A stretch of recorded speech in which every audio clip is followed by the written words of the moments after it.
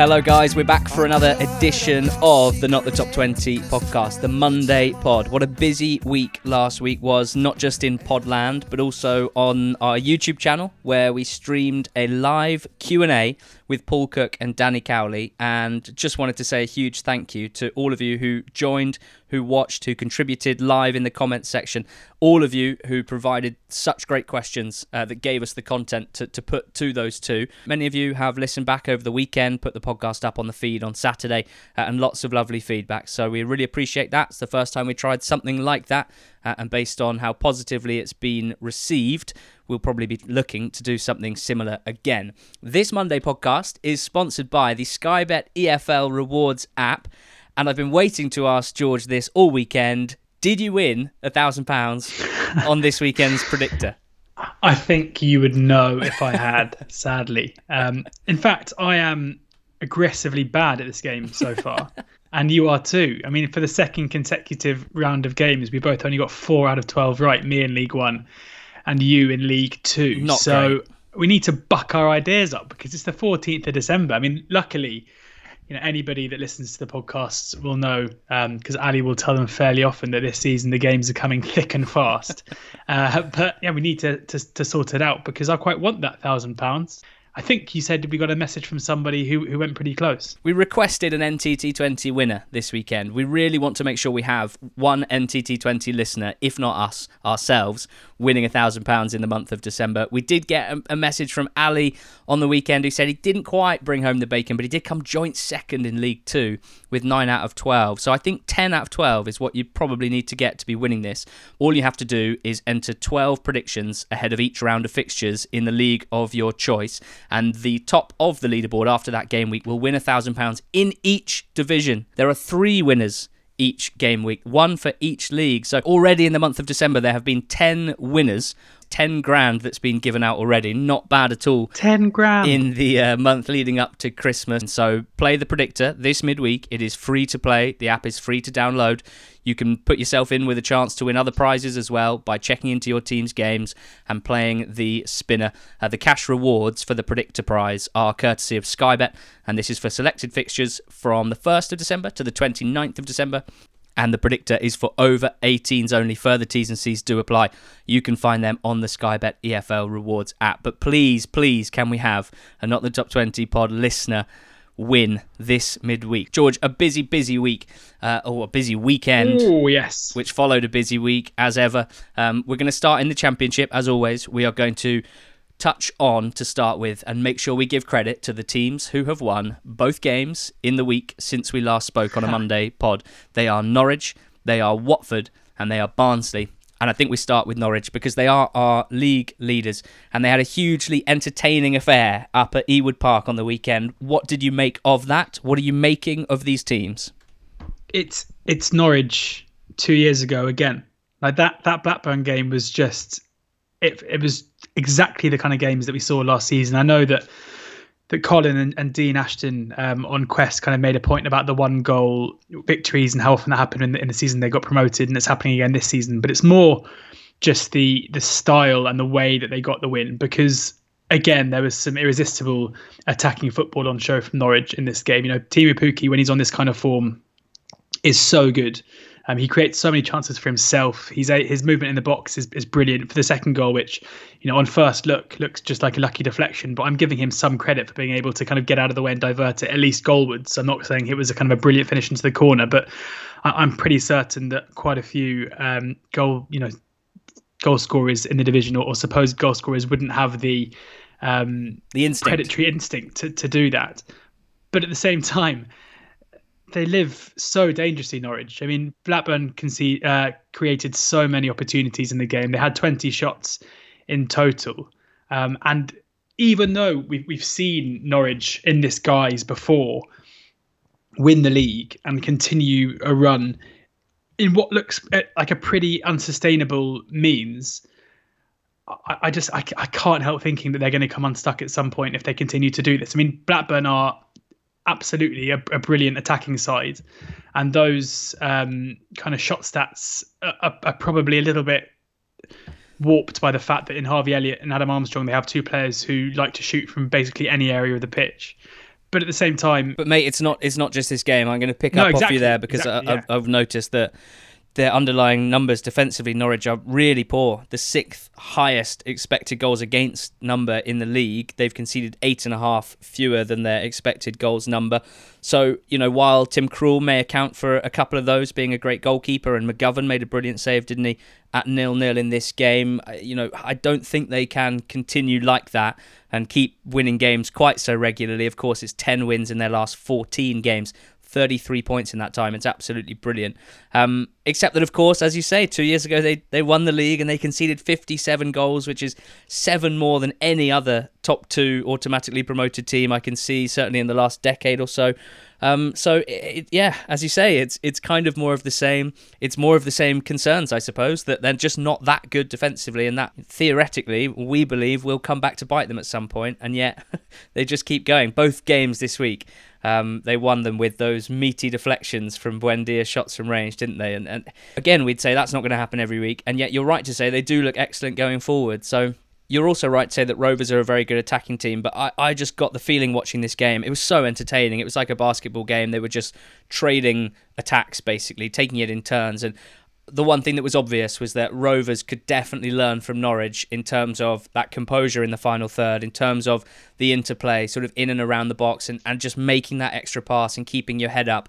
We know that Armstrong is an insane goal threat. His shot volume is unbelievable, and perhaps sometimes that's slightly at the sacrifice of maybe making a better pass, but I don't think you can really blame him. But it's not just him either. I do feel like they are... they're a very good attacking team, but they could definitely learn something from Norwich. I enjoyed watching Josh Martin in this game. He's obviously been getting a fair few minutes recently with injuries to Campbell and others. And yeah, he looks really good. He fits the style of attack very, very well. He looks a bit like a Campbell, if you know what I mean. Just picks the ball up all across the pitch, drifts into space, plays quick passes.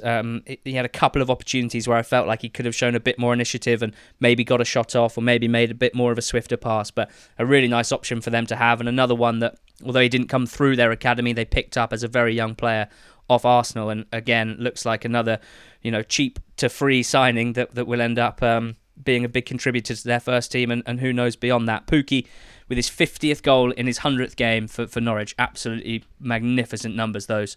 And yeah, shout out Harvey Elliott as well. He's still 17, and I just can't get away from that. Like, if there was a 21-year-old playing like that in this league, we'd be waxing lyrical about him. Just the way he receives the ball, his first touch, but also his sort of vision and technique is absolutely fantastic. When it comes to the very, very top level, maybe he lacks the pace of a lot of players at that very top level, but Jesus, with the talent that he's showing at the moment, not just talent, but the actual output that he's showing at the moment, and that magnificent solo goal, we're looking at another very, very special player on loan in the Championship from the Premier League. George, Birmingham 0, Watford 1. Ryan sent us a Sunday scouting report saying this one was a woeful football match.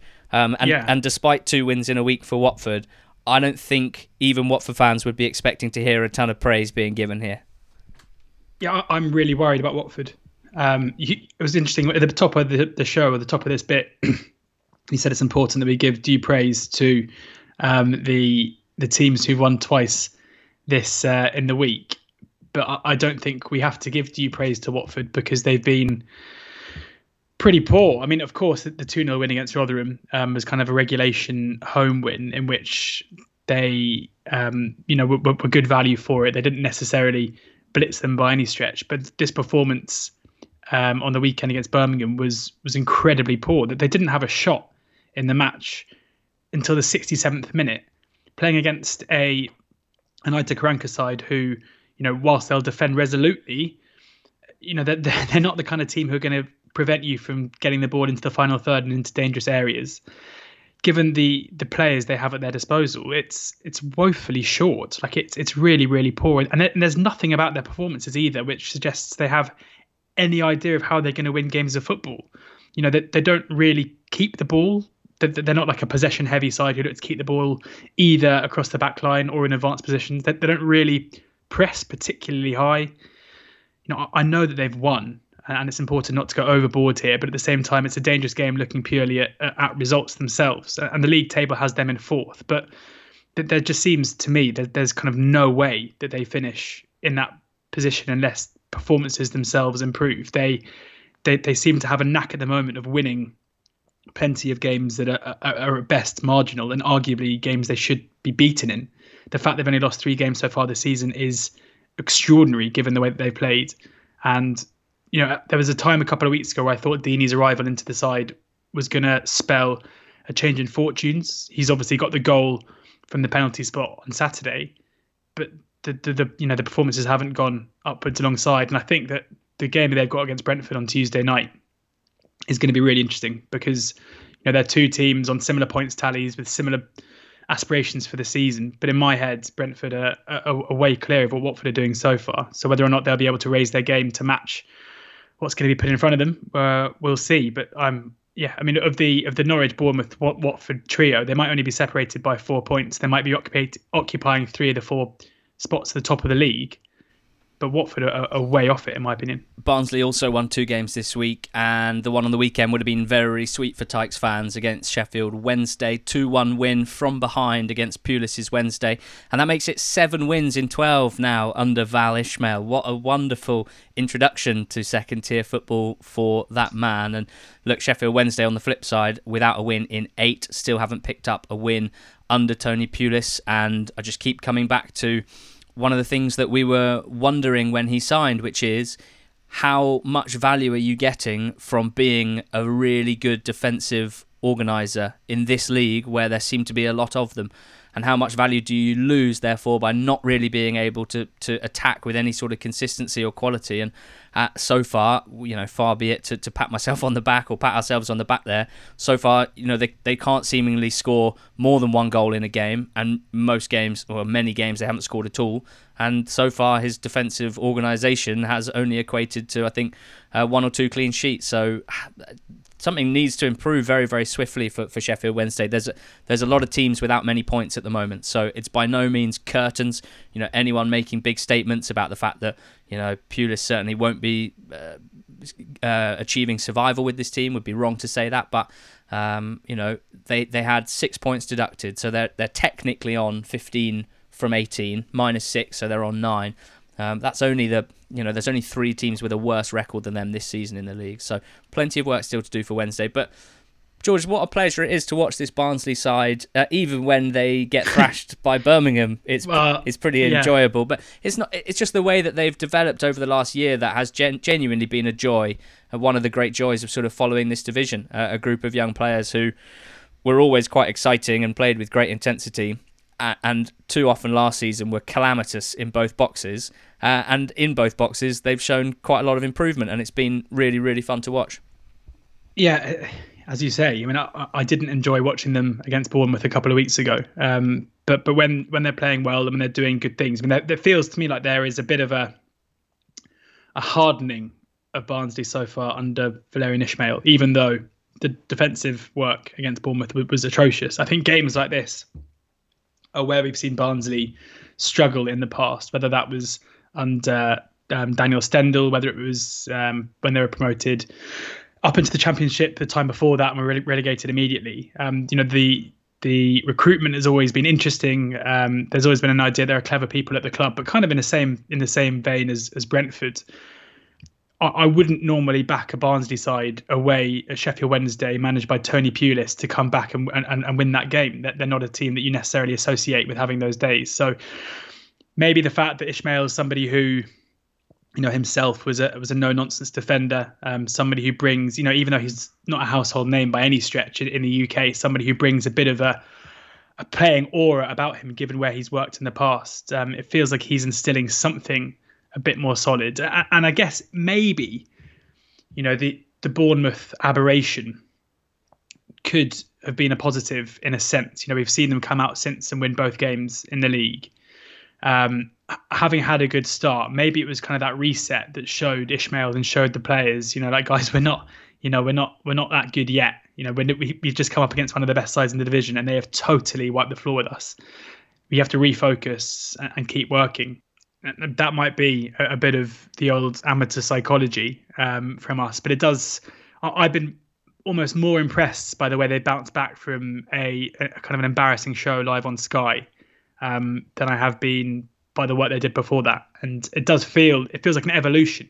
Gerhard Struber leaving the club at the time was a big concern for those who wanted Barnsley to do well. And I'm not saying they are better than they were at the back end of last season, or by any stretch Ishmael is a better manager than Struber, but it feels different. It feels like they are more secure and more solid in what they're doing.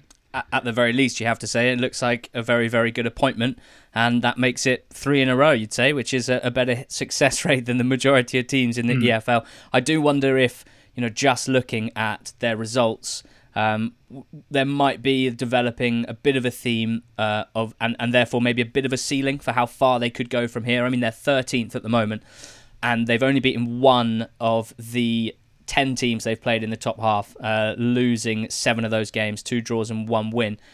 Whereas below them, they've had an unbelievable time. They've played eight teams in the bottom half, won 6 and drawn 2. So potentially we're looking at a team who has taken the leap from being a relegation candidate to a solid mid-table side. And the next step will be, coping a little bit better with those games against teams like Bournemouth. They've also lost recently to Blackburn, to Brentford, to Cardiff. So again, maybe teams who are just that little bit better than them in general terms. So for the rest of the Championship, because there's quite a lot to touch on, we're going to return to our Lucky Dip draft system that we tried out last week when we're trying to move through the games a little bit quicker. This means that if you choose a game, then I can't talk about it. And if I choose a game, then you can't talk about it. And ever the gentleman, I will let you choose first. I mean, it's probably one of the most difficult ones to draw conclusions from, but I'm going to talk about Reading QPR, where it was just a return to I want to come up with a nickname for Reading when they are just defying the laws of football, because, again, they didn't have a shot on target for basically the whole game against one of the division's most poorest defences. All the chances in the game effectively fell to the home side in QPR. Yeah, Michael Olise comes off the bench, aged 19, and scores such a lovely goal from kind of 25 yards. It was the kind of finish that you don't normally see from players of that age, because even though he had the time and the space to shoot from distance, rather than trying to absolutely smash it into top corner, he just uses the defenders in front of him as a kind of a shield to the keeper to bend it around them into the far corner. It was a bit like, it looked a bit so like, classy. Do I have to do this? Like, it didn't even look like he really wanted to. And it was the moment of quality that won the game, and having someone of Olise's quality will do that. But it's just, it was the game that went so against how QPR games normally go in a way, and recently so aligned with what Reading normally do. It was almost too perfect to be true. But we kind of mentioned it off air just before we started. The time is now probably to start getting pretty concerned about QPR, because this wasn't them at their attacking best, but it was a much improved defensive performance where they've still ended up with no points from the game. And because of the way that the relegation race, or the relegation fight, or whatever you want to call it, is opening up after Wycombe's improved form and after Sheffield Wednesday's point deduction being cut and things, suddenly they're on the cusp of it, and they're only 5 points clear of safety. And with Derby and Forest still, there's evidence with one, maybe not with the other, but we have to expect they're going to improve at some point. Suddenly QPR's position seems very, very poor, because they haven't won in their last 5. They've lost 4 of those games. And if they're going to lose their kind of attacking vigour, then things are going to become very difficult for them. I'm going to talk about the derby that took place Saturday lunchtime. The only game out of the 36 in the EFL this weekend that didn't kick off at 3 p.m. on a Saturday. That was quite a good fun experience with all those games and so many goals in them as well. But Cardiff were beaten 2-0 by their rival Swansea early on Saturday. And, I mean, you have to give so much credit to Swansea. I think a lot of the people watching were desperately disappointed with how Cardiff played, given the form that they came into this game with 4 wins in a row. But I think increasingly I'm realising that's just what Swansea do. Like, I think, there are some teams who you'll always say, like, the opposition just weren't on their game, they just didn't turn up today. And I think there's probably a common thread that the opposition don't let them. And I really think that's the case with Swansea, because they do all parts of the game well. We will be smiling as we say that, we've said a few times, their biggest issue being that neither Lowe or Ayew are proper, in quotation marks or inverted commas, a proper number 9 or a proper goal scorer is just such a great worst problem to have compared to so many other teams, because in all facets I'm just so impressed with Swansea. They're not that flashy, they just do everything pretty well, and I think they just threw Cardiff completely off their game. Now the goal early on clearly, just makes such a massive difference, and it was horrendous defending from Cardiff for that. But this is a Swansea team that's kept 10 clean sheets in their 18 games. They've taken the lead in 10 games and they've won 9 of them. So in only one of the games where they've taken the lead have they done anything other than just see out a pretty comfortable win. And that's what the case was here. You can see how hard it is to break them down in these big games where they're expecting a bit more of a battle. They pack the midfield with Grimes and Fulton and Corey Smith, all quite tenacious ball winners and smart players who aren't going to overcommit going forward either. Then obviously they'll pop a number 10 in there for one of them in games where they'll have more of the ball. So it's a system that I think can be tweaked and adapted. The most consistent performers are obviously the defensive players and the wing-backs who have been fantastic. Bidwell was getting the praise early in the season, but Connor Roberts' performances have been so good, and what an athlete he is, but he mixes the technical ability with it, and I'm sure there'll be a lot of Premier League clubs recognising that now, because he's still a young player. He's developed so much over the last few years, and performances as either a right back in a back four previously or as a wing back in a 3, really encouraging. But we have to finish on Jamal Lowe, because I'm just so pleased for him. Can you imagine, put yourself in his shoes?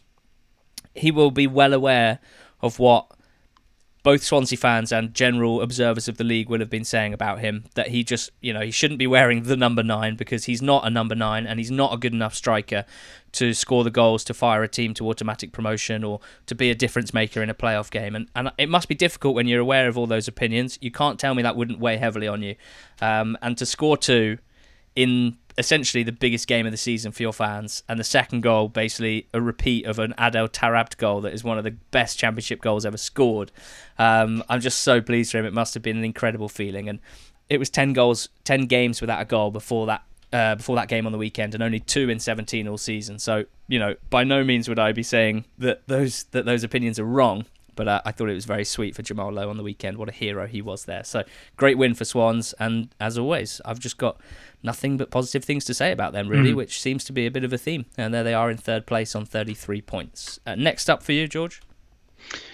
Next up for me is Luton against Preston, because one team we do really need to give some credit to is Luton. At times under Nathan Jones this season, we've said that the results they've got haven't necessarily been as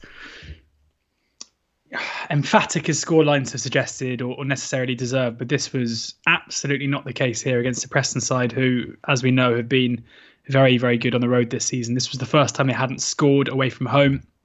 They only had 4 shots in the game, and when you consider that Luton were 2-0 up after half an hour, that's a hell of an effort as well. Just a Luton side who are able to create chances at will. My other concern with them in the past has been their reliance on James Collins for goals. And it might be weird for me to use a game where Collins has scored a hat-trick to suggest that isn't the case. But it was just heartening to see other players getting into dangerous areas as well, whether it was George Moncur off the left or Harry Cornick off the right, or Dewsbury Hall and Ray in behind, all of them getting plenty of chances in the game. And Luton certainly at the beginning of the season were running pretty hot. It felt like it was probably not going to continue, and it hasn't. But in terms of a performance trajectory over the course of the season so far, I think Luton are improving very quickly, and I think Nathan Jones is getting back to the kind of attacking football that we've become used to seeing him play. Their home form is really impressive. Their last 2 games at home, they've put 3 past Norwich and then 3 past Preston as well. And if they can make Kenilworth Road a ground that teams don't want to travel to anymore, that's got to be a good thing. And having watched all the highlights of the last couple of weeks with fans back in the stadiums, I would say that the highlights of this game of Collins' hat-trick felt the most normal. That terrace behind the goal. I'm not sure how much socially distancing there was going on when the goals went in, but it kind of felt like normal again.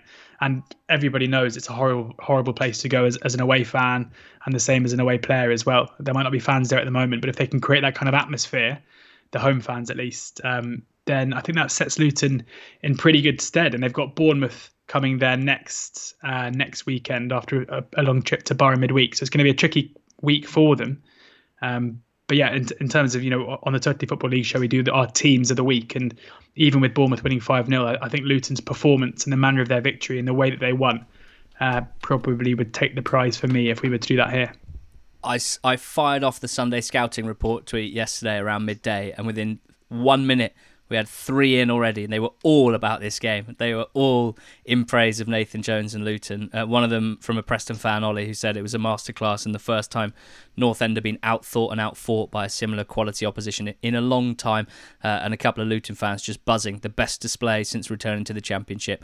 And well done, James Collins, who's now scored a hat-trick for Luton in all 3 EFL leagues, which is such a great record. Someone also said that it was Nathan Jones' 200th game and his 100th win as Luton manager, which is a sensational record, you have to say. I'm going to talk about Bournemouth 5, Huddersfield 0. This one was a bit of a bloodbath, I think it's fair to say. 3-0 after 21 minutes, and it very much looked like it looked like a sort of FA Cup third round game, really, between a Championship side and a non-league side, because Huddersfield were all at sea. To start with, I am going to give a lot of credit to Bournemouth and individual players who starred, but it was interesting to see Carlos Corberán make some pretty sweeping changes to this, and a lot of the players that he brought in, fringe players, if you will, a lot of inexperienced players who haven't played a ton of football for Huddersfield, and I definitely see why you would do that with the fixture list as it is at the moment and a relatively thin squad. I could see why you would try and hold back or rest players to be fresher for the fixtures to come against teams in the bottom half of the table who they really need to make sure that they're beating in order to stay above them, currently in 14th Huddersfield. And I suppose when you make those changes and you bring in these players, you can kind of frame it as, go on, show us what you can do against the top players in this league and you can win your place back. But I think when you make that many changes, actually what happened was he pretty much threw these guys to the wolves. It made a bit of a statement of like, right, I'm not sure we can win this game, so I'm going to make X amount of changes, and that's what happened. They didn't think they could win this game, and they were completely blitzed by Bournemouth. Solanke is just looking so confident in front of goal, and that was the whole thing about Solanke, wasn't it, last season? As he took longer and longer to score a Premier League goal for Bournemouth with that big price tag hanging over his head and that prolific youth career, always seemed like people wanted to point out that he wasn't doing well, even as such a young player. And we wondered whether playing in the Championship he would get his confidence back. And by the looks of some of these finishes in the last few weeks, that seems to be the case, which has to be pretty concerning for everyone else in this division because it's added goal scoring to him being a brilliant all-round striker as well. He got an assist for Brooks, a hold-up play, a little layoff, and a spectacular strike from Brooks. But Solanke is part of a very, very fluent Bournemouth front line at the moment. The thing I would say is we've seen them thrash Barnsley and thrash Huddersfield in the last few weeks. And my conclusion is there's no point trying to play an attacking game against Bournemouth, trying to impose your own high pressing or, possession-based game, which Huddersfield and Barnsley both like to do. There's clearly no point because they're so deadly on the counter. They're so deadly when they win the ball in the middle or final third or defensive third and play it forward. They're too good. They're too good. So you really, I don't think you can risk doing that, as Barnsley and Huddersfield have found recently. They are up against Wycombe, Luton and Millwall in their next 3 Bournemouth. So I dare say they'll have to do a lot more unpicking the lock of a deep defence than what we've seen in these big 2 wins in the last weekend. But yeah, I would not overreact as a Huddersfield Town fan. I mean, it's tough to watch your team get absolutely hammered like that, and perhaps, as I've suggested, maybe sort of chucking some of those fringe players into the Lions' den. But I guess we'll be able to say definitively whether it was worth it after the next few games. My main concern would be replacing Karoma, who's really thrived in a role out on the left, where he's been the sort of key attacking threat, taking like almost 50% of their shots and scoring a lot of goals as well. Next up for you in the Champ, George? Rotherham 2, Bristol City 0. Massive credit to Rotherham for their performance of the season so far by miles. They were by so far the better team in this game in every single stretch. We know that they press well, which they did superbly here, but they created 22 chances. They were such good value for their win up against a side in Bristol City, who are off the back of a really impressive midweek victory over Blackburn. But Bristol City's, I'm basically baffled by Bristol City. because they seem to be the one team in the division who can range between being one of the kind of top 6 teams in the league to genuinely being like the worst team in the league. This isn't the first time we've seen them be taken to the cleaners by a side who you wouldn't think have necessarily much of an advantage in terms of pure players. I mean, if anything, you'd think that Rotherham were at a disadvantage here. Bristol City certainly the favourites coming into the game. But we think back to the Reading match at the Medeski a few weeks ago. It was very, very similar. Bristol City just unable to basically do anything with the ball, unable to resist the advances of Rotherham. And there are similarities between Rotherham and Reading as well. They're both sides who we've seen this season don't create loads of chances. And yet against Bristol City at home, they found it really, really easy to do so. I don't know what you put it down to. I guess there is a very inexperienced thread kind of going through the Bristol City starting lineup, whether it's, Zat Viner, Semenyo, Backinson. There are young players in there. And then when you add to the fact, you add Dean Holden, a rookie manager, to the list as well. But it's just a bit bizarre. We obviously do our betting show on Thursdays, and I think Bristol City just decided at the moment you've just got to put a line through for that reason, because you have absolutely no idea who's going to turn up. For that reason, it's probably important not to be too downhearted on Bristol City, because they put in this performance before against Reading, as I mentioned, and then 3 days later they went to Loftus Road and beat QPR 2-1. But certainly, the players they've got, when you've got a front three of Wells, Martin and Semenyo, and we know that Martin and Wells have linked really well so far this season, to struggle to kind of get the ball to them in dangerous areas. It was Jeju who came off the bench to have Bristol City's only really, really good chance, and that was late on at 2-0.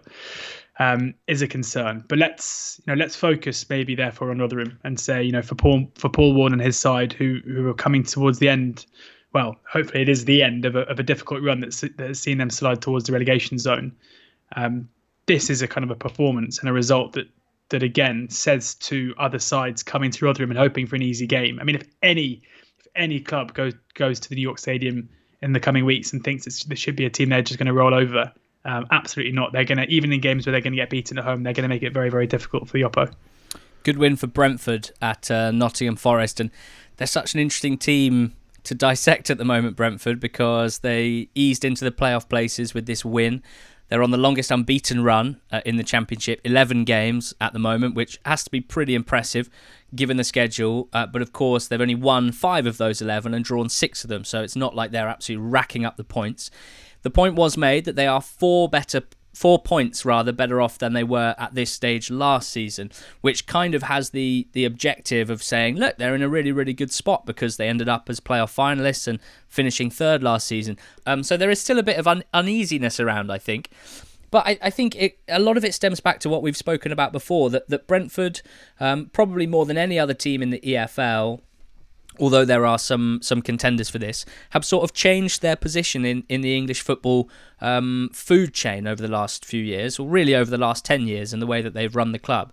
But they are certainly considered one of the heavyweights in the Championship now in footballing terms, and they were one of the favourites to win the division. So I think that the way that you talk about these teams changes. The same way that we hold teams that come down from the Premier League to really high standards because of the situation that they're in, Norwich and Bournemouth and Watford. We don't treat them like a mid-table Championship side. We treat them like a team that should be right at the very top. And I think that's kind of part of this Brentford discourse as well, and this uneasiness, and the fact that they've changed their style.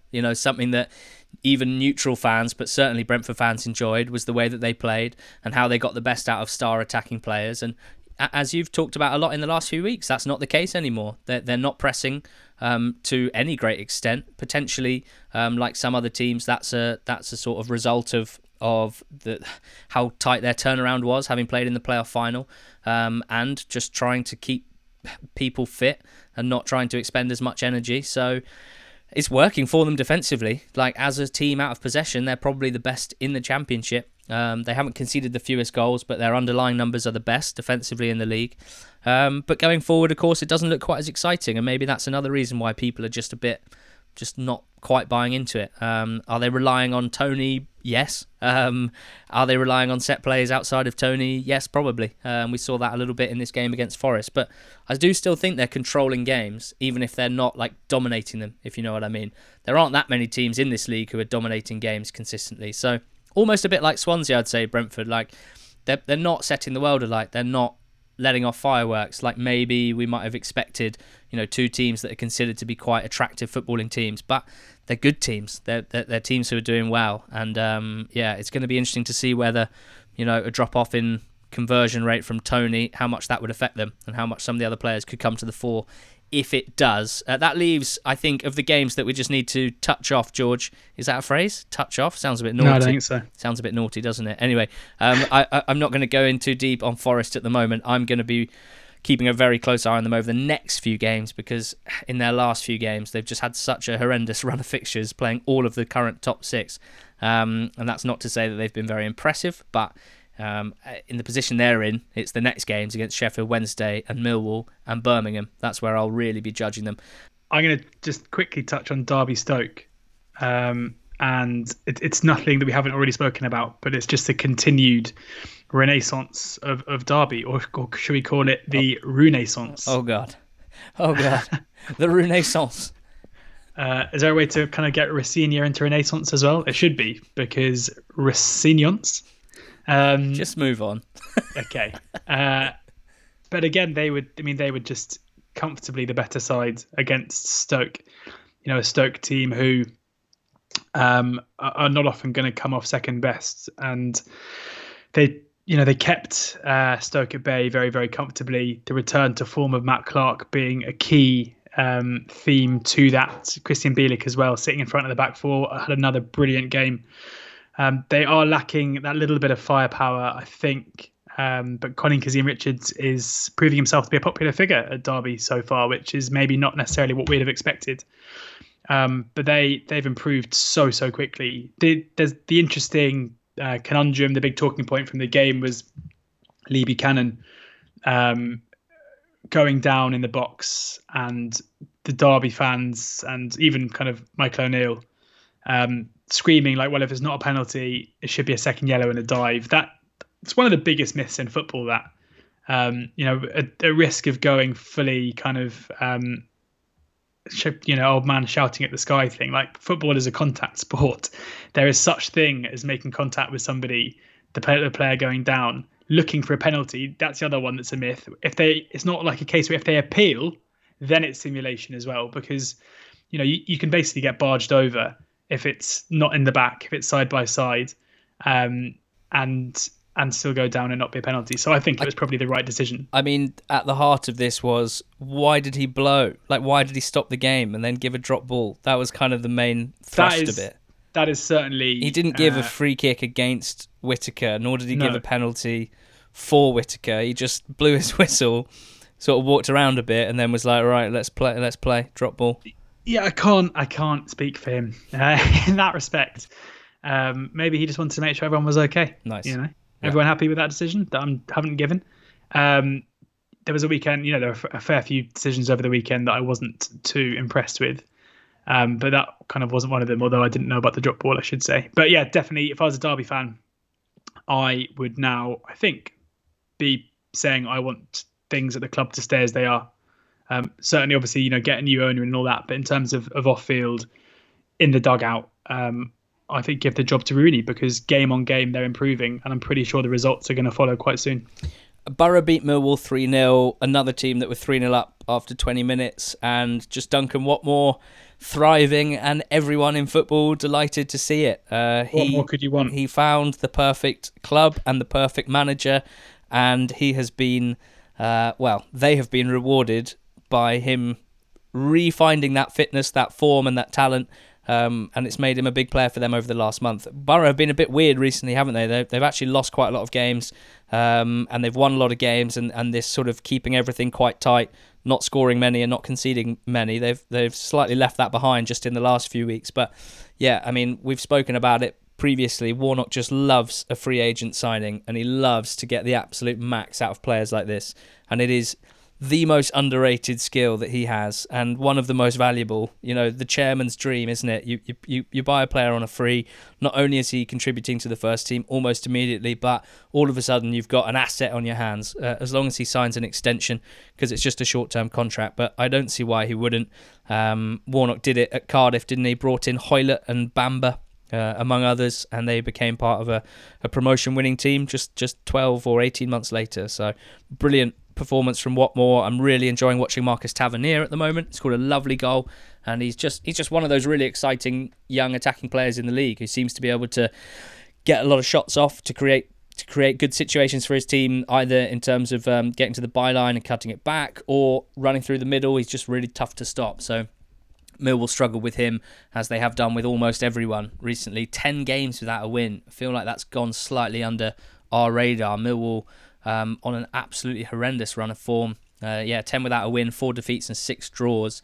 And one of the things that you could kind of count on with them was that they would be resolute, that they would rarely concede more than 1 goal, and therefore they were always in games to a certain extent, because they also had such a threat, often from set pieces, but also with Jed Wallace as well being such a good player.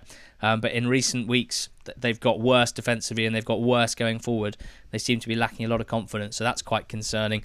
And Cov beat Wickham 2-1, 2 sides in League One last season. Coventry have played Rotherham and then Wickham, and they've won both of those games. So that's really strong form they're on now. 8 games without defeat for Coventry. And Kelly gets a lot of credit for the win and for that run of form since he's come back. That run started. He obviously just brings a calmness to proceedings, an organisational skill, dare I say it, and bizarrely in this game as well, 2 goals. Which he's basically never done before in his life. One of them when he was on one leg, having been injured for 5 minutes just before half-time. Robbins asked him if he could just stay on and get to half-time, and then they'd take him off. And he found the time to get on the end of an Ostergaard knockdown and score a second before being subbed off. So not sure how long he's going to be out for. But it was such a good finish, the first one. Yeah. You could almost see, it's poor from Wickham's point of view that he had enough time on the edge of the area to do this, but you could almost see him, you could see the thought process, being like, right, okay, yeah, I've got time to shoot here. Okay, I'm going to pick my spot, and I've hit it and it's gone in. It was just like there was nothing instinctive about it at all. It was all so deliberate. Every Coventry set piece at the moment is appointed viewing, because you've got Harmer whipping in brilliant deliveries, but Ostergaard, the hunger that he has to get his nut on set plays is quite amazing. And he was the one to knock it down for Kelly. Harmer finding new ways each week to fulfill our box office nickname for him, whether it's scoring a header from outside the box, whether it's getting booked for silly fouls and getting a little bit leery, whether it's scoring long-range goals. Well, this weekend he hit the post from halfway, and if only that had gone in, I honestly think, I'm not sure I would have even done a pod today. I would have just released a podcast just saying his name 100 times. That's the end of the I was going to say quickly, because you'd looked at it harder than me and I just saw it on my TV screen. Why do you look so concerned about me asking you a question? Just get over it. The offside, Scott Cashkett offside, which Gareth Ainsworth said was definitely not offside. I tried to look and it looked pretty marginal to me. What did you think? Yeah, it might have been off. Not sure. I won't be like angry either way, because I just don't think you can tell with the camera angles we have. So there you go. Very good answer. We've got a full set of midweek fixtures again, so there'll be plenty to talk about next Monday, that's for sure. But do remember to check in on the Sky Bet EFL Rewards app, because if you check into your team's game, you get a chance to play the spinner, and if you play the spinner, you could win. Although I haven't yet, you could win a signed shirt. Seen loads of you guys get winning signed shirts and framing them, putting them up on your wall. It's great to see. You can win free match passes as well, so you can watch your team play. And towards the end of the season, when we're allowed back in grounds a little in greater numbers, there'll be tickets up for grabs as well. So do remember to check in on the Sky Bet EFL Rewards app, and of course play the predictor as well for your chance to win £1,000 this midweek. We'll be doing a live stream as well on our YouTube channel, a sort of watch along. So if on Tuesday night you're at home, you've got Gillette on watching the goals roll in, just pop us on a second screen. We may have a few special guests to be announced on Twitter on Tuesday. I'm really looking forward to that, so do join us, because we enjoy doing those live streams. George, in League One, I would say one way to start is to look at teams near the top of the table who picked up big wins. Portsmouth specifically, Peterborough as well, and Charlton. Which of those games do you want to talk about first? I feel like Pompey Ipswich was kind of the headline fixture heading into the weekend, and plenty of headlines, I guess, on both sides coming out of it. Portsmouth's very positive headlines, Ipswich slightly less so. Yeah, let's go with that. We previewed it on the betting show, and kind of said how to maybe the untrained eye, you look at the odds and think like, why are Portsmouth, nearly even money to beat Ipswich away? But as we've been saying for a while, Ipswich's performances have been so poor, and they didn't use the slice of luck they got at home park to their advantage, because they were, as a means to kind of kick on, because they were incredibly poor here. Portsmouth were by far the better side. Brian Williams got the 2 goals, the first of which was a beautiful team move, a really nice layoff from John Marquis, which was expertly analysed by Ali Maxwell on EFL on Quest. But they had other chances to score in the game. John Marquis hit the bar, Ronan Kurtz hit the bar as well. And I think the key with Portsmouth's kind of good run of form, we've spoken loads about the attacking quartet, and we've given Tom Naylor credit recently as well. But I think the reason why the start of the season wasn't necessarily a continuation of the good form from the back end was the loss of Christian Burgess, and that Burgess Raggett back two was so important to Portsmouth's defensive solidity. And at the beginning of this season, it was initially Downing and Raggett, and Raggett's form suffered massively by not having Burgess next door to him. But now that we've got the Watmore Raggett partnership kind of in full flow, playing together consistently, it's completely changing the way that Portsmouth are able to defend. They're so much more solid. Raggett himself has kind of got back to the kind of form we saw from the back end of last season. And it's interesting because there are similarities to what happened last season, where the Raggett-Burgess combo took a while to get going again. They had a very poor start to the season. I remember seeing loads of Pompey fans saying we need to find another way to play. But we know that when you give defensive partnerships time, that's when they normally come to the fore. So now if Watmore and Raggett can stay fit and they play together consistently, this was another occasion where they were dominant both in the air and on the ground. I think teams are going to find it very, very hard to break Portsmouth down. And that's definitely what Ipswich found. But they're finding most teams hard to break down at the moment. There's just such little attacking intensity in what they're doing. For a side that has Ollie Hawkins, Caden Jackson, James Norwood, wherever he is, there's just not enough going on. Alan Judge is having a poor season. I know the Ipswich fans are very keen on Dobra, the youngster, but from what I've seen, I'm yet to see much from him. I can see why he's a player that they would like, because he offers something maybe a little bit more positive than what they're used to seeing, given the stale nature of their attacks. But I'm not convinced that he's of the necessary quality to really change their fortunes. It's pretty desperate times at Ipswich at the moment, and this was basically just a regulation 2-0 win for the better side away from home. And their fans back in the ground for the first time in a long time, seeing absolutely nothing to give them much hope for a run of better form, and a lot of boos heard at the end of that game as well, which was a tough one really, to welcome back the fans and for things to be in just such a state at the club. The chairman not really helping things recently by kind of throwing fuel on the fire with a few statements that he's released. And it's a very, very tough time. Even with Ipswich still in the playoff places, it really does feel like deja vu from last season. And I don't really know. Sometimes I wonder we're not sort of covering it closely enough, but I honestly don't really know what else to say other than it feels a lot like last season, where when they started well this season and last season, it didn't look that convincing, and then it's gone even further the other way. So here we go. Charlton picked up a big win, 5-2. What a second half performance against AFC Wimbledon, 2-1 down at half time. Bowyer gave it 8 minutes in the second half and then brought on Anike and Johnny Williams, and both of them were fabulous after that, as they scored 4 goals without reply to win 5-2. Probably the best half of football that Charlton fans will have seen this season from their team, and kind of needed to an extent. Charlton had that incredible run, didn't they, in October, as they flew up the table, winning 6 in a row. But since then, they'd only won 1 of 5. So this was a pretty significant second half, and you'd hope that the confidence, the attacking brilliance in the second half will sort of rub off and become more of a feature of their play as they take on Bristol Rovers and Swindon and Plymouth in their next three. So they will feel like those are 3 games where they should take the game to the opposition and they should win. That will be their mentality there. Johnny Williams reacting to being subbed off as a substitute the week before by basically changing the game here along with Anike. So I think he deserves some credit. And as for Peterborough, I'm not going to take too much away from a 4-0 win, but I think this was about as easy as a win as they'll get all season. Rochdale have obviously got some sort of issue with playing away at Posh, because I don't know if you remember last season, they lost 6-0. Tony scored a hat-trick, and they just gave the ball to Posh. The keeper was passing it to Posh players. The defenders were passing it to Posh players. Wasn't much better in this game. Clark Harris had a hat-trick after 23 minutes, which I think sums it up. But positives for Peterborough were a couple of young players, Carnu, Burrows and Clark, all of whom had only started 1 game each in the league this season. They all got given a start.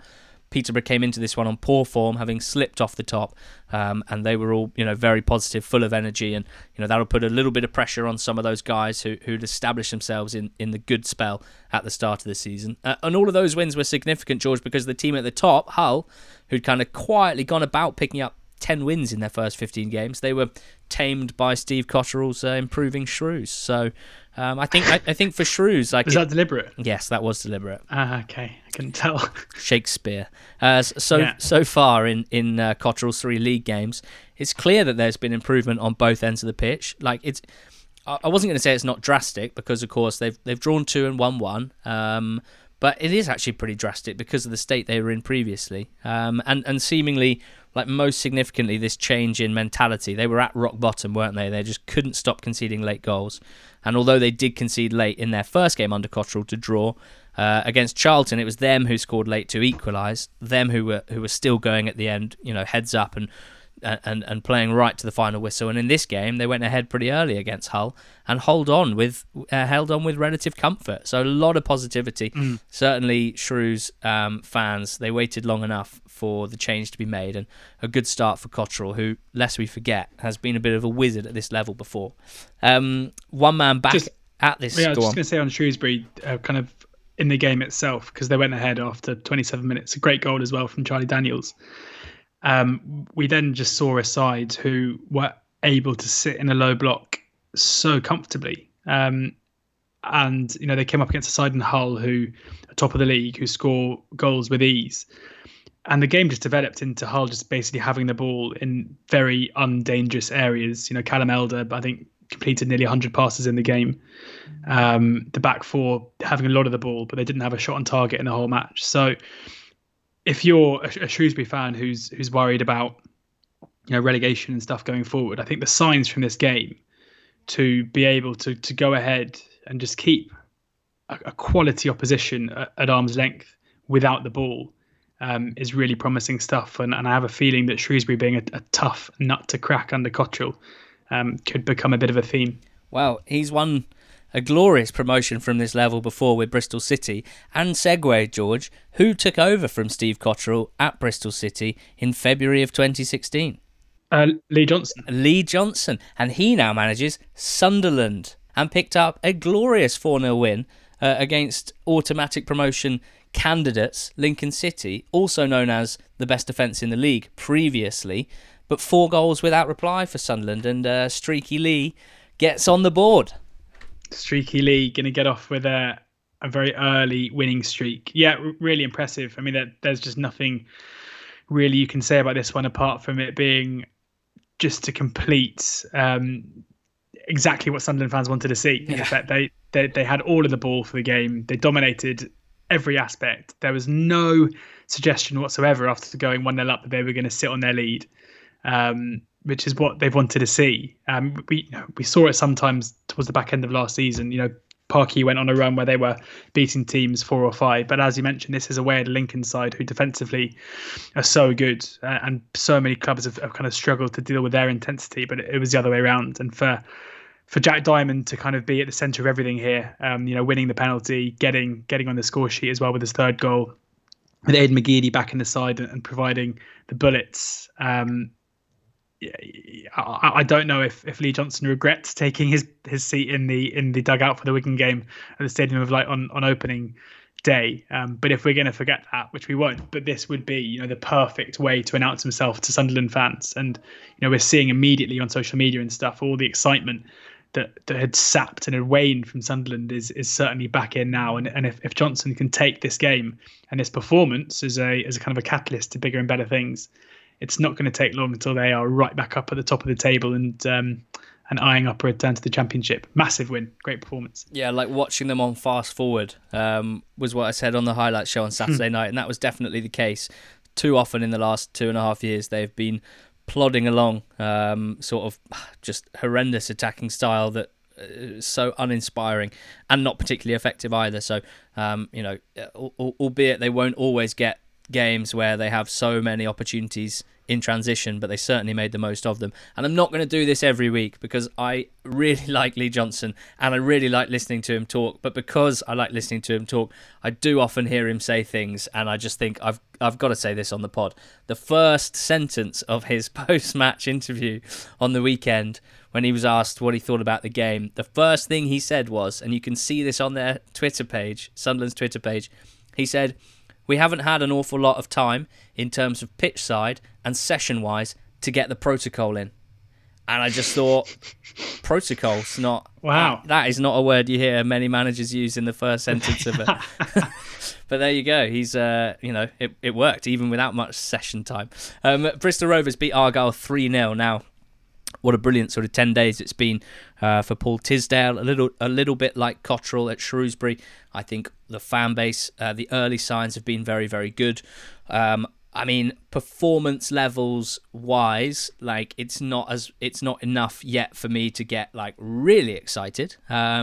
Bristol Rovers in 15th place, but certainly, a very welcome back-to-back wins in the league against Wimbledon and against against Argyle, because prior to that they'd been on such a miserable run. But did the damage early here from set plays. Their keeper Van Stappershoff, who, I'm just going to be honest, like, is a bit of a comedy figure amongst the fan base for having committed some absolute howlers whenever he's played. Obviously Jakola is their number one keeper, and unfortunately for Van Stappershoff, Jakola is a brilliant shot stopper, and Van Stappershoff, whose name I can't stop saying, but probably I'm not saying well, has had some absolute howlers, especially against Fleetwood not too long ago. So it's only right to point out that I think he made 7 or 8 saves in this game. Argyle, this game was not as... It's not at all what the scoreline looked, put it this way. Just some really terrible set piece defending from Argyle. And basically ever since you talked about Ryan Lowe on the podcast, in the context of Sheffield Wednesday, they've lost 5 games in a row in the league and conceded, I think, 15 goals in that time. So that's pretty grim. Wonder if Ryan listened and it went to his head. Unlikely, but possibly. Yeah, I'm sort of... I don't want to go too far here, other than to say, the main negative is just how bad they are defensively. We've touched on in the past that even at his best, his teams have never been that impressive defensively, and whether that might, hold him back a little bit in terms of getting jobs higher up in the division. It hadn't really mattered in terms of results, clearly, because he's won back-to-back promotions from League Two. But it is an issue here. They've conceded 30 goals in 16 games, and so it's clear that because of this just constant concession of goals, they're losing confidence as a team and therefore getting worse going forward. I still don't think that Plymouth will get sucked into a relegation battle. I don't think. But any much more of this, and I would start to get pretty worried. So there you go. And Wigan Accrington, George. This went exactly as we thought. Wigan racing into a 3-0 lead, and then just a complete chaos in the second half, but managing to emerge 4-3 winners. Back-to-back wins for this Wigan side. They just, they may only have 14 points from 16 games, but there's a lot to admire about the way that they are battling. Yeah, it was pretty incredible to see them do this. But off the bat, this is back-to-back wins now for Liam Richardson and his side against two teams who Sunderland weren't in any form whatsoever. But against Accrington, for reasons you outlined on the betting show, one of the form teams in the whole division. So, I mean, it wasn't easy. I think even when they went 3-0 up, we knew that wasn't going to be the end of this one because the way that Wigan's season has gone so far this season, because they are a side who seem to give away plenty of chances even when playing well, and they were somewhat fortunate as well. I mean, they were very fortunate, to be honest, at 3-2 not to give away a penalty. I cannot work out. The funny thing is, we pointed out the penalty that wasn't given for Accrington, and it was only really watching back again this morning that I was like, the penalty that Wigan got was definitely foul committed outside the box. So they did get some fortune, but I mean, I must say, when bitter here, I think I should do the analysis in this game because I know it costs you in your pocket. Bit of pocket talk. No, I mean, I'm obviously joking. I know that you're not like that, but it was a, Wigan are a side in the same way that they conceded 16 shots to their one when they beat Sunderland at the Stadium of Light. They are going to be a side who I'm pretty confident, even if they get relegated. So even if they stay up, if they were to stay up, say by on goal difference, just one place outside the relegation zone, I'd still be fairly confident they're probably going to finish bottom of most underlying metric tables. Like, they are going to have to find ways to win games when they have not created the best chances, and they have had to, they've conceded plenty of them as well, and they've done that twice in a week. And you don't have to do it that many times. You don't have to defy the stats that many times to get you into that position. So a huge win for them. And I guess with every match that kind of goes forward that follows this trend, the more they'll probably believe that it's something they can continue to do. They're off the bottom again now. They're just 2 points off Rochdale in 20th and Oxford in 20th too. Big game against Rochdale and a massive game against Rochdale on Tuesday. Yeah, exactly. It's going to be really fascinating to see how that one plays out. You have to be disappointed with Accrington whether you backed them or not in this one, because 7 wins in 10 previously, and then defeat against the league's bottom side. And the funny thing was, as you kind of said, when it got back to 3-2, there was still half an hour to go, and there was a period where Wigan players looked like they were like running in treacle. They looked like as immobile as a Subutio player, and Accrington were like wave after wave of pressure. But they really lacked composure. Like, I've never seen a team that had so much time still to play and were on top to such an extent take so many like wild long shots. One of them went in from Nottingham, but I mean, obviously I had one keen eye on this comeback, and it was very frustrating to watch. So a bit of a shame for a team who had put together a run of form where they'd been very composed, and when they'd really put together impressive performances, but not on the weekend. Well done, Wigan. Let's hope that we get some takeover news this week. That is dragging on long enough, I think it's fair to say. There were other wins for Fleetwood, 1-0 winners against Swindon. Doncaster beat Gillingham. That was an impressive win after Gills' good form. And Crewe as well with a late winner against Northampton. Both that Donny Gillingham win and the Crewe Northampton win was a proper 75% possession, really knocking on the door and finally getting the win at the very end. So well done to those teams. Really good victories. In League Two, another busy weekend. What a great division it's been this season. What a pleasure to cover. We'll start with the bad news, I suppose, depending on your viewpoint, which is that we lost 2 managers to sackings this weekend. One of them not surprising at all, I think it's fair to say. One of them quite surprising. So let's get into this. Stuart McCall sacked by Bradford.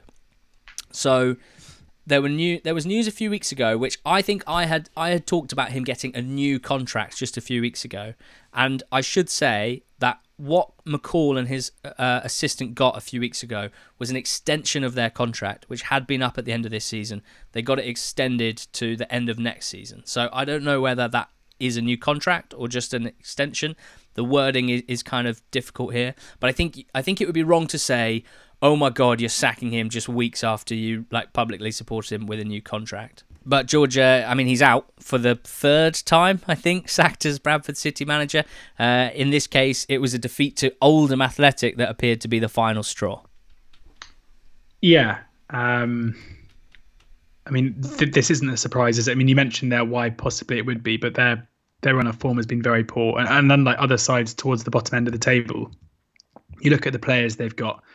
there's no way they should be down there. I think it's a really appealing job for someone to come into, because we've said it so many times, it's a very hard division to get relegated from, and it doesn't take a great run of form in order to get them out of it. But whether it's Novak and Donaldson up front, although with Donaldson there is he isn't as young as he used to be, Aren't we all? or nobody is, or Paudie O'Connor, Ben Richards-Everton. There are plenty of players here who are solid League Two players, and it just felt like things were kind of collapsing around McCall, and it's that they're a club who basically need to change something, and whether it's McCall's fault or not, he's the thing that has to make way, because they can't change the players, they can't change the fans, they can't change those in the boardroom, who I think a few Bradford fans would say are the issue as well. But when you look at the players he's got at his disposal, you have to say that McCall is underperforming. There are so many managers around. I mean, the thing with Bradford that's kind of novel to other League Two sides is, even though they are a point off relegation to the National League, rightly or wrongly, and maybe it is totally correct, that there seems to be a feeling that they're still a big draw. Like I've seen a few managers mentioned. I mean, I've seen the Cowleys mentioned a few times, which I just would be very surprised if they were interested. Although, I mean, locally it kind of works for them in Lincoln, but if they were interested in dropping back down so close to the National League. I've seen Mike Flynn mentioned, who is currently managing the side who were top of League Two and who's been linked to Championship jobs before. Like, I'm not sure if they can necessarily attract that caliber of manager they're after. I mean, Phil Parkinson is the obvious one that's going to be linked to the club given his history there, and would probably be a shrewd appointment. But whether or not they can get him, I'm not necessarily sure. The two names at the top of the list are the bookies at the moment. Jonathan Woodgate, which would be a massive risk, because we didn't see a great deal at Middlesbrough to suggest that he was up to the task. And I tweeted my support for Sol Campbell when he was 25-1 this morning. He's now even money favourite. I hope that wasn't on the back of me saying anything, because I have absolutely no idea whether or not he's even linked. But he seems to me someone who is very similar to Bradford in terms of what they've, they're big names. They are clubs and a manager who household Premier League history behind them, who have aspirations to get back to where they once were. And it's kind of amazed me to see just how much of a negative reaction there's been around the prospect of Sol Campbell taking over there. The amount of people saying 22.5% win rate is obviously ridiculous, because you look at the job he did at Macclesfield, which was genuinely incredible.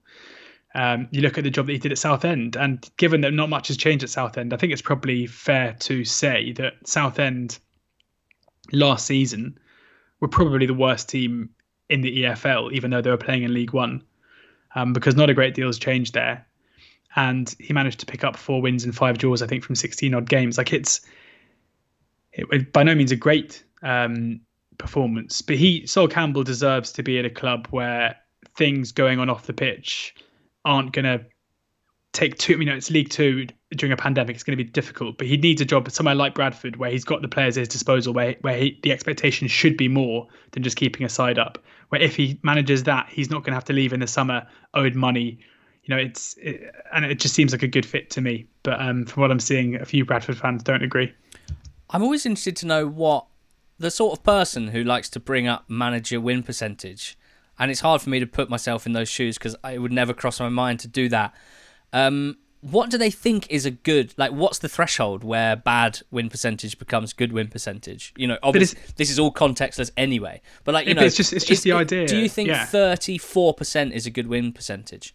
Because that was Nigel Clough's win percentage at Burton Albion, generally considered to be one of the best jobs anyone's done in the EFL. Sean Dyche's is 37%. It doesn't sound high, does it? But similar story. Ainsworth at Wickham, 39%. Do people think that's good or bad? That's what I don't understand about this win percentage stuff. Even aside from the fact that clearly it just removes any context whatsoever.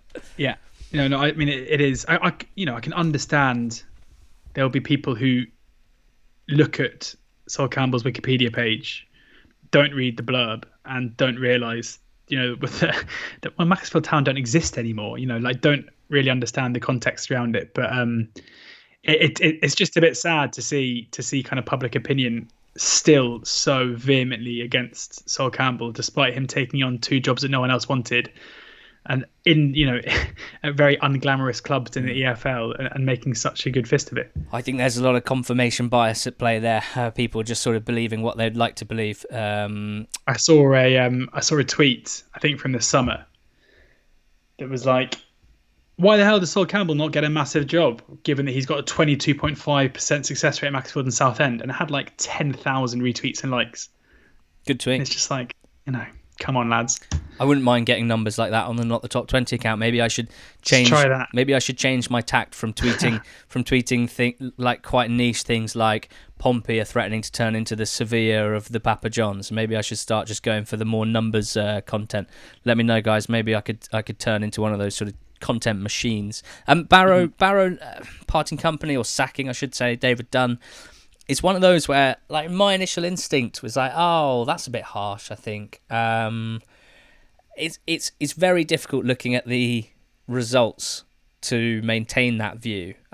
They started the season, obviously their first for such a long time in the EFL, without a win in 8. Then they beat Mansfield and Bradford over the space of 4 days, and it sort of felt like they were getting the results their performances had deserved. And they haven't won since then for 7, including 5 defeats.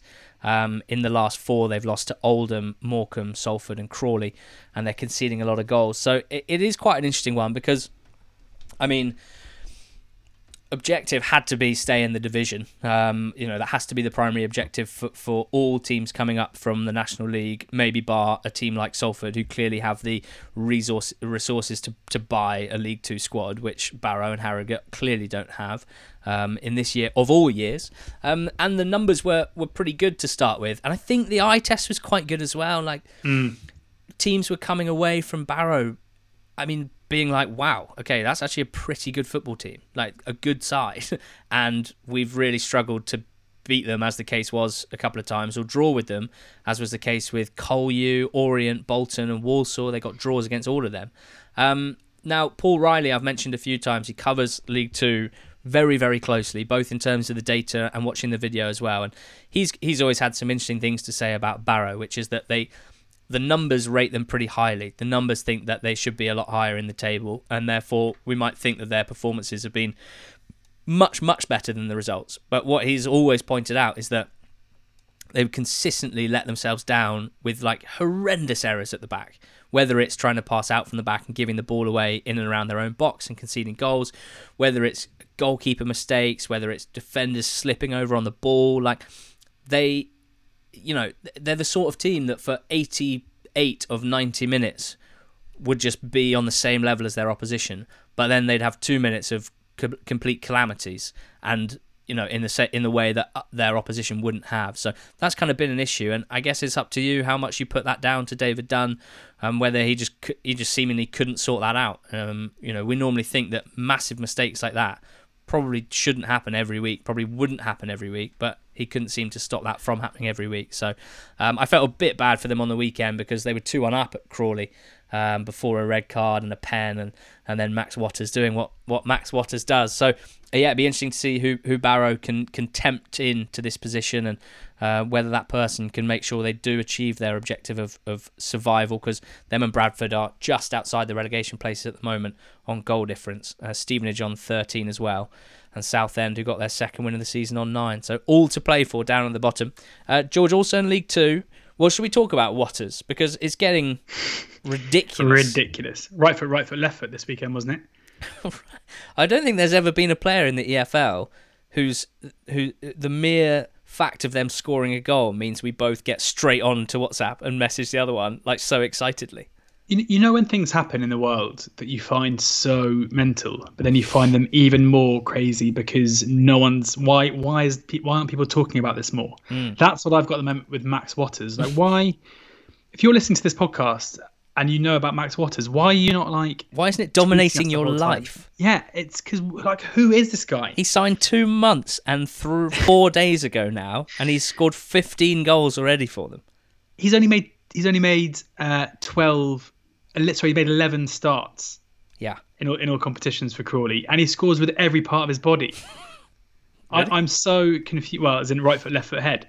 The three key parts of the body. In fairness, whilst I'm talking about this, why haven't we tried to sort out an interview with Max Watters? That should be on the agenda, shouldn't it?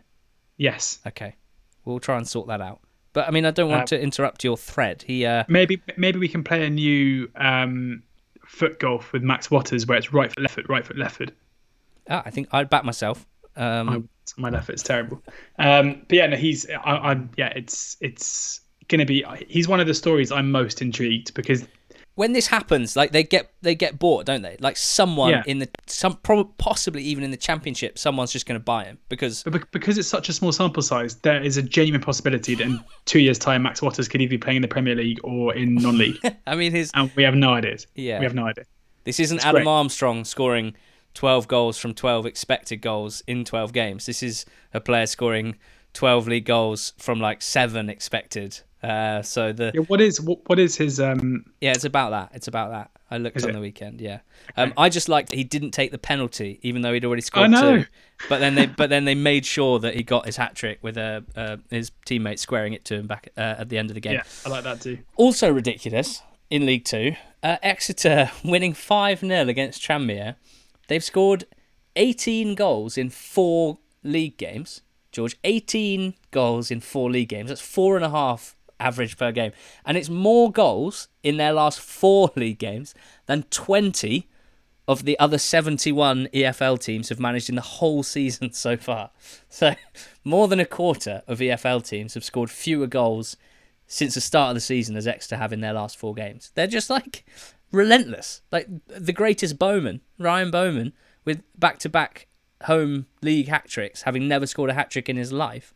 It's like they've been injected with just pure confidence and speed and joy. It's great. I'm loving it. And it's also completely aligned with the day I tweeted asking people to send me their ideas, asking them to show me if their club was selling snoods, because I decided that this winter was going to be a snood winter and I wanted to support an EFL club shop, and I bought an Exeter City Supporters Trust snood, and that was the day before the first of these 4 games. So I'm not saying that's why, but I'm not saying that's why. You can make your own mind up.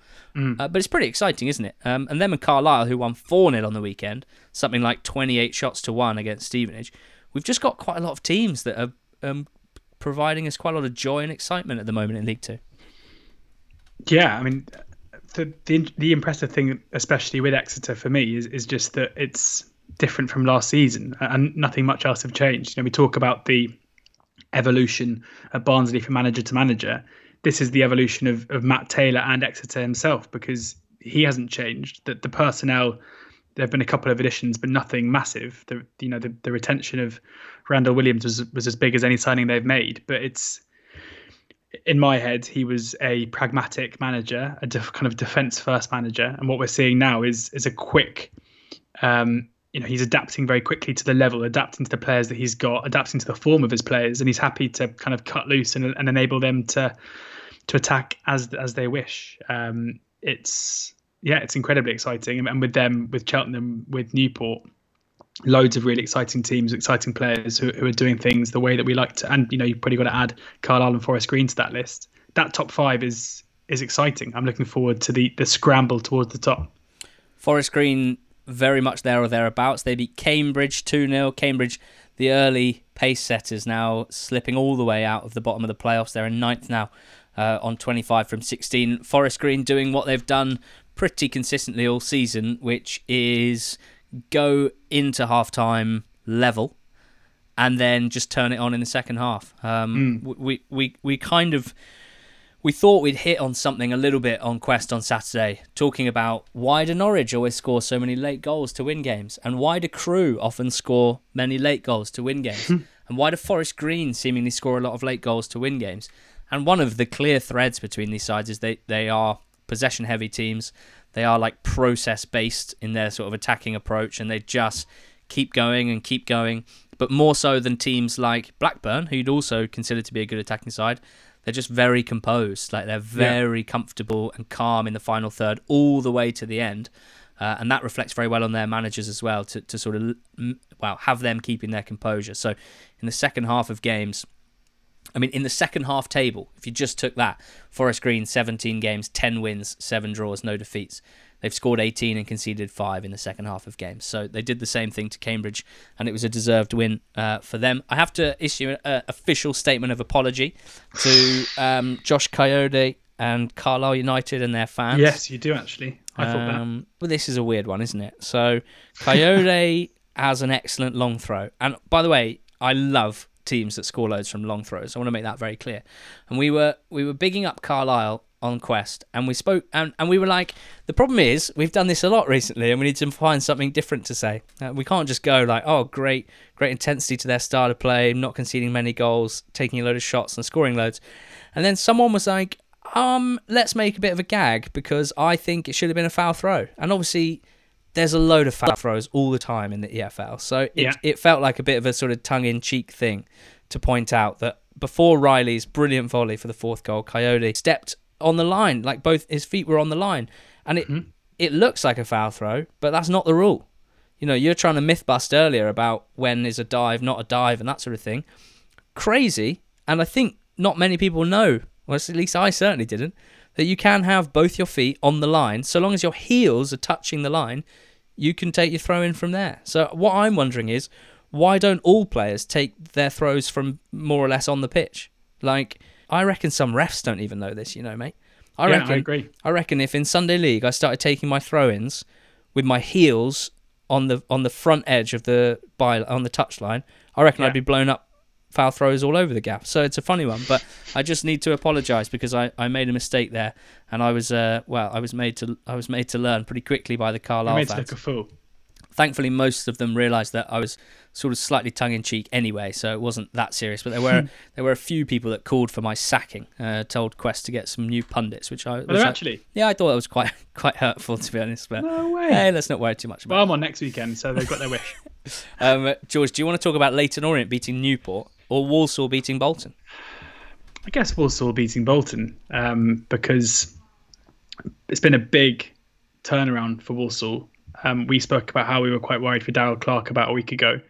But a quick look at kind of the data and the XG stuff suggested that Walsall were maybe the run of form wasn't really deserved. They're unbeaten in their last 4. Wins have been hard to come by, but they've gone to Tranmere and beaten them 3-1. They've come from behind to beat Bolton 2-1.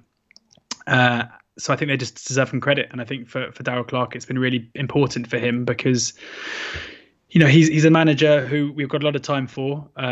You of course interviewed him a couple of years ago. He's been on the pod a couple of times, but I think when you've come off the back of a difficult job, you go into Walsall and things don't go right. It's hard to kind of see where the next job comes from, I guess, in terms of being a number one. So this is a big run of form for them, and I'm really happy to see it. And you know, as is always the case in League Two, it doesn't take much to get you back up the league, and I'm sure that they'll now have their sights firmly set on trying to break into the playoffs because they're only 3 points off it. Yeah, Leyton Orient have proved that, haven't they? They've absolutely flown into the playoff picture, and they did so with a big statement on the weekend. Big statement for 2 reasons.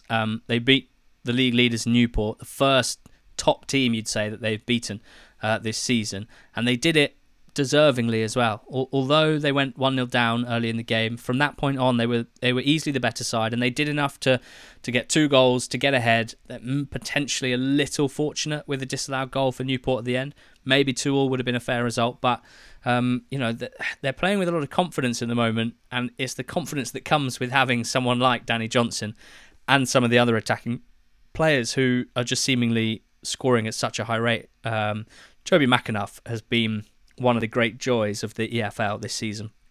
Not just because I think he's one of the better pundits out there, but also he's so good. Like, this is a guy who's basically had like 2 football careers in one football career.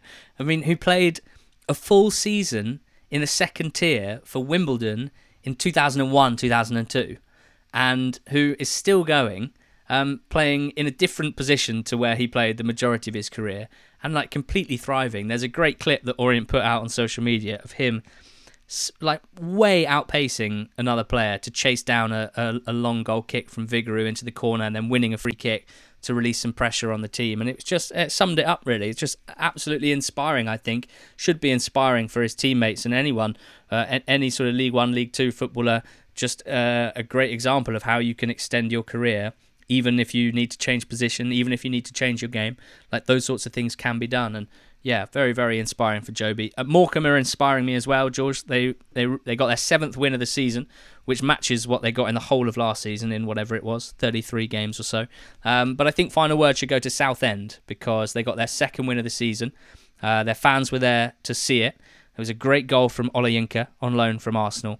They had 2 guys in Hart and Akinola who signed weeks ago, but who couldn't be registered because they were under transfer embargo. That embargo has been lifted, and I honestly think they can be better now. I don't think that Southend will be the disastrous team that we've seen for over a year now from here on out. I'm not saying for sure that I think they will suddenly fly up the league table, but just in terms of not being that absolute disaster team, I think this is the start of something for Southend. So, I mean, fingers crossed, because I really, really hope for the fans' sake that is the case.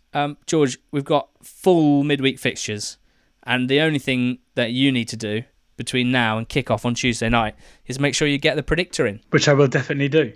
Why? Because you have a chance for free to win £1,000. You'll be absolutely mad not to. Download the Sky Bet EFL Rewards app. On the left-hand side, go to Predictor. You have to predict all of the games from one league. And in each league, so it's not just overall, in each league, you get £1,000 if you predict the most games right. Home win, away win, or draw. It's so easy to download, so easy to do, fun to play as well, and totally free. And £1,000 for the person who predicts the most correctly. Yeah, for each division as well. So £3,000 up for grabs, really, one for each league. So there's a very, very good chance for you here if you think that you know your stuff. George and I are off. Both of us have got 4 out of 12 the last 2 weeks, so this needs to be better for us. But there are still a number of chances to win in December. That's how long this competition runs for. The cash rewards are courtesy of Sky Bet. Selected fixtures from the 1st of December until the 29th. You have to be 18 and over to play the predictor. Further T's and C's do apply. But we would absolutely love someone listening to this to pick up some extra Christmas cash. So please do play the Sky Bet EFL Rewards Predictor this midweek. Join us on a live stream on our YouTube channel on Tuesday from circa 7:30 to circa 9:30. It'd be great to have you there. And as always, thanks for your support. Thanks for listening to this pod, and we'll talk again in the second half of the week.